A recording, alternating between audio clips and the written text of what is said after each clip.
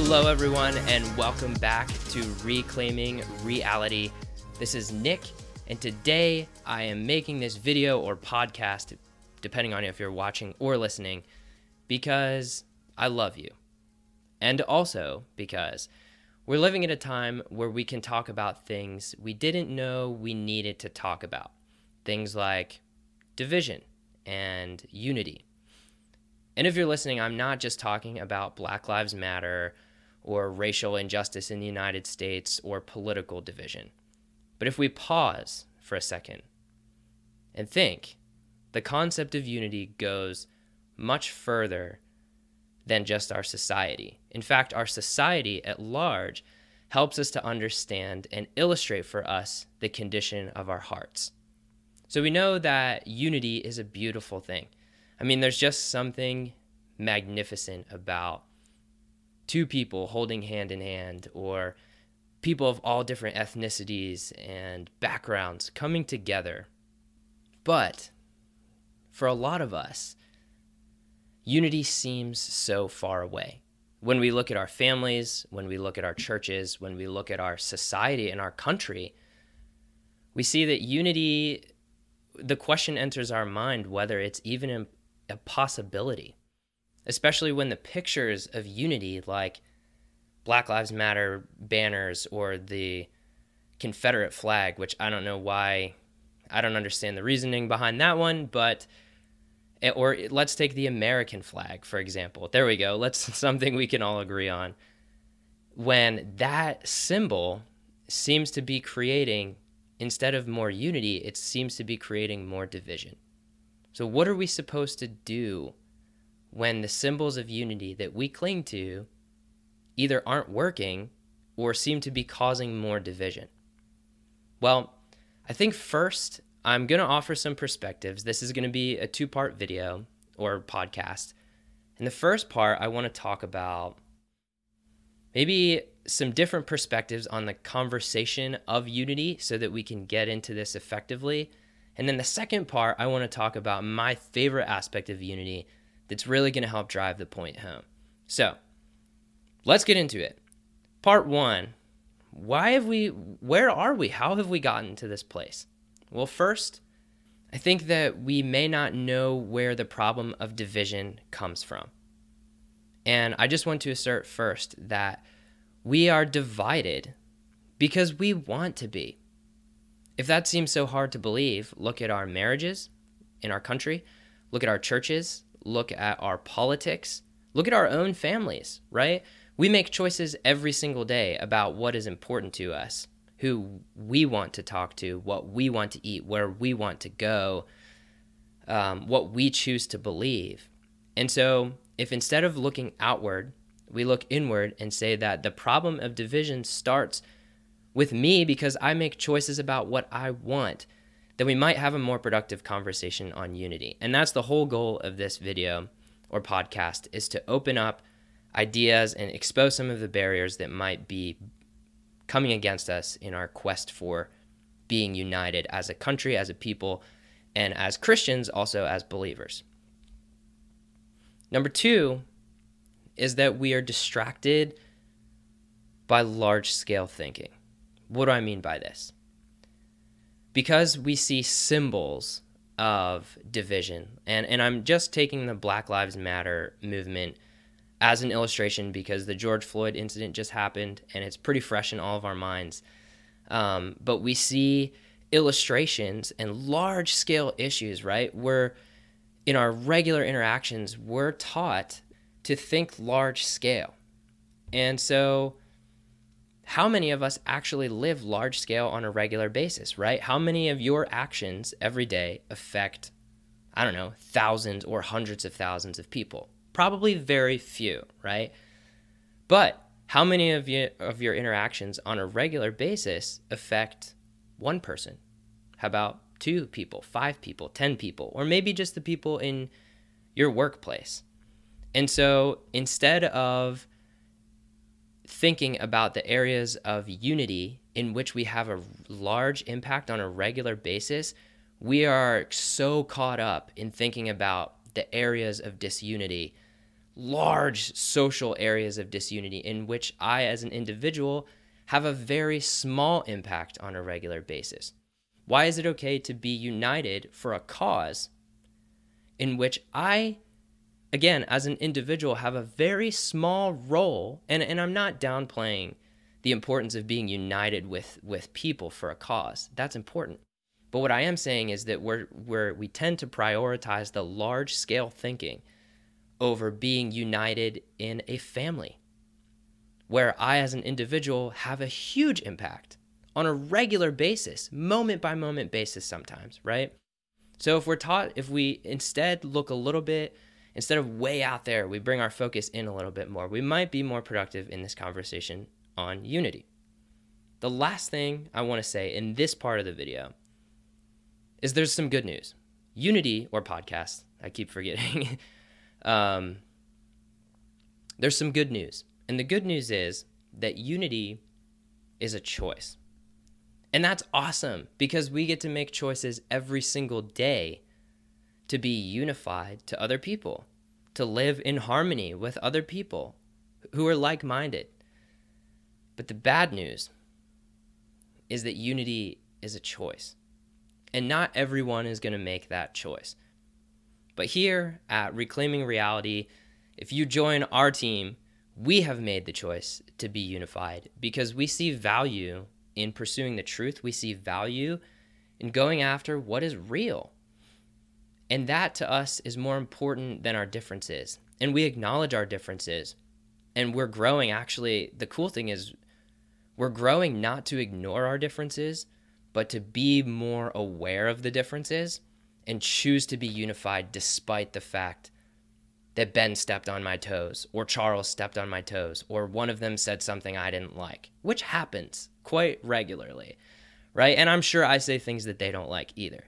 But the main point I'm trying to make is that unity equals choice. So when you're feeling like oppressed by the disunity going on, take this conversation inside and say, the world can do what the world wants to do, but I am going to choose to be unified. So thank you for being part of this journey with us. This is going to be my segue into part 2 of this video or podcast for all my listeners out there. And we're going to dive into a little bit more about what this conversation of unity shows us and what it's getting at. So without further ado, let's step into it. The concept of unity is inescapable, and that's why I love talking about this topic, because as long as there are other people involved, you always have to face the choice of walking in unity, of living in unity with them, or being divided against them, right? And we look at some famous quotes like Abraham Lincoln said, "A house divided against itself will not stand," which is also in the Bible. Jesus said that, if you did not know that. But the main point here is that the discussion on unity is just inescapable. And that's why I love it, because we can learn some things from it. And before we get a little bit further into this, I just want to say that there's no in between. You either live in unity or disunity. There's no middle ground. And if, in case you're wondering, dysfunctional, or let's say functional disunity is not unity. If you have a chasm, right? So let's picture you're on one side. Let's just do a river because we like rivers. You're on one side of the river and your best friend is on the other side of the river. The only way for you to get to this friend is to cross the river via a bridge, right? Or you can swim, but let's pretend it's so dangerous you can't swim, right? It's just ripping torrents down there.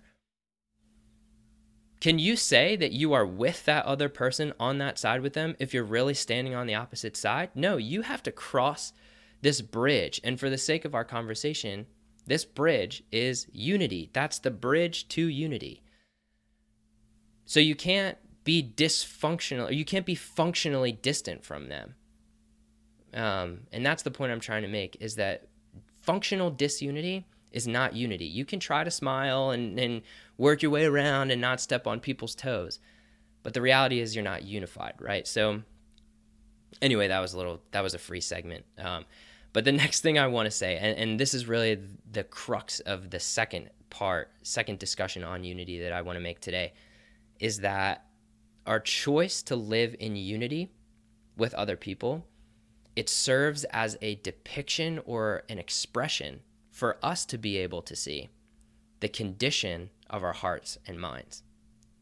And this is just phenomenal, because the way I relate to other people shows me what's in my heart and what's in my mind. And I talk about this in some of our just group discussions and in some other individual videos and podcasts that I've made, is that we think we know what we believe, but how do we know what we really believe? Well, we have to look at our actions and our words, because those actions and those words actually stem from something, right? They come from something. And so the fruit of what we believe is our actions and our words. So the best way to evaluate what we think and what we really believe is to look at those and not to ignore them and say, no, I believe this, even though your actions and your words might say something different, right? So the point I'm trying to make is that this topic of unity really gets at the heart. It brings out your actions and your words, and it exposes them so you can see whether you've made the choice to live unified with someone else. And if you haven't, why haven't you? What's in your heart and what's in your mind that might not be congruent with what you think you believe? So in our conversations, in some of our group conversations, especially on the American gospel and worship, Ben, Charles, and I talked about everybody has an aim that they're working toward. Everyone has a goal that they're moving toward.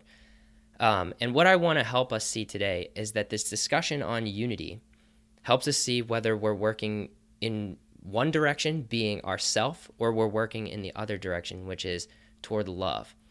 And how can I say that?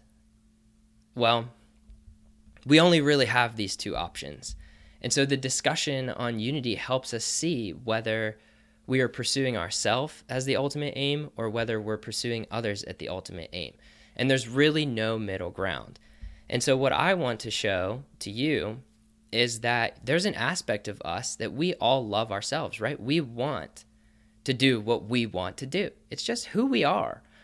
I'm not faulting you for it. I'm just saying that's an aspect of your life, right? But then there's another aspect that we're taught to walk in and we're told to walk in, and that is to love other people. And our interactions with people help us see whether we are working toward ourselves or whether we're working toward loving others. And the best depiction of this is Galatians 5 in the Bible, where the Bible helps us understand that we as sinful beings have two options. Once we come to the knowledge of Jesus, and once we follow God, we see ourselves for who we really are, that we are the problem, that in us we have our own desires. And in Galatians 5, we read that we have two options for how we use our freedom now in Christ. One is to pursue what we want, or two is to love other people.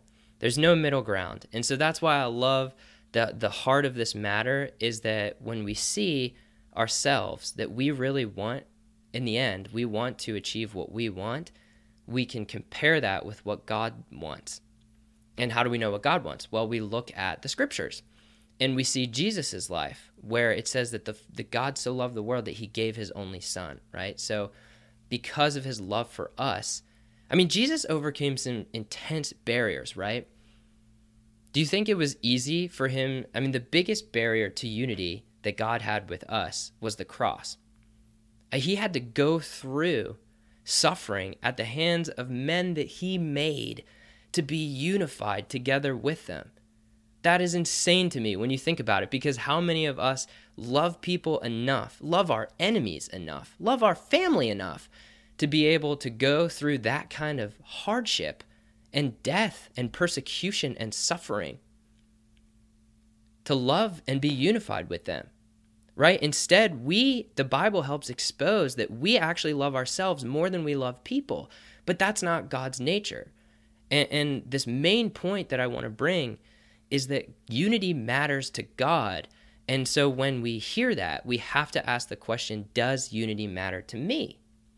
And if it doesn't, then we see by our words and our actions, because unity, our conversations in unity, and the way we live our relationships help us see via our words and actions whether we value people.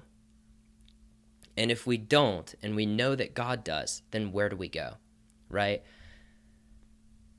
And this is the place, on this conversation, rests the place where the two natures are at odds with each other.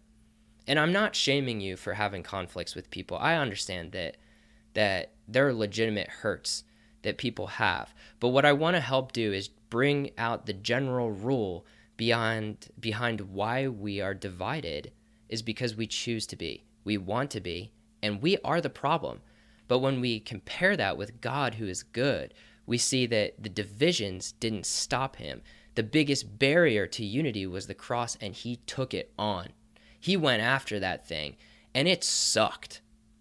That was horrible, but it was worth it to him because unity, living with other people, living in harmony with us, the people that he made who were his enemies, was worth it to him. And we have trouble living in relationship with our families.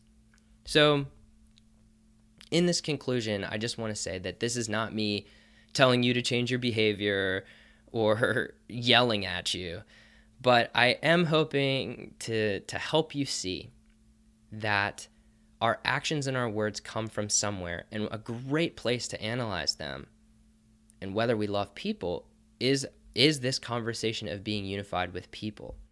And we can have a much more productive conversation on unity when we know where the problem occurs. The reality, guys and girls, is that we need Jesus. We need our hearts and our minds changed. We need to live in unity because we have value. You have value. But guess what? So does the person with whom you're arguing against. You have value, but so do the thousands of people on the other political party side. You have value, but so does the other side of your family with whom you just can't seem to get along. And so when we tackle this head on, it gives us a place where we can start to do the work of being united. And I believe that we will not get there unless we come to the place of first looking in and seeing that unity helps expose what is in so we can fix it and move outward from there. So if you have any comments or any feedback on this conversation, I hope it was helpful. I hope it gave you some new perspectives to think about unity. You can't get away from it. It goes straight to your heart and straight to your mind, and that's why I love the topic so much. This is me. This is my goal, is to help you see that God loves you and he wants you to get it, because that's what we're in this whole thing together of reclaiming reality and truth in our world. So we love you guys. You're awesome. Have a great day.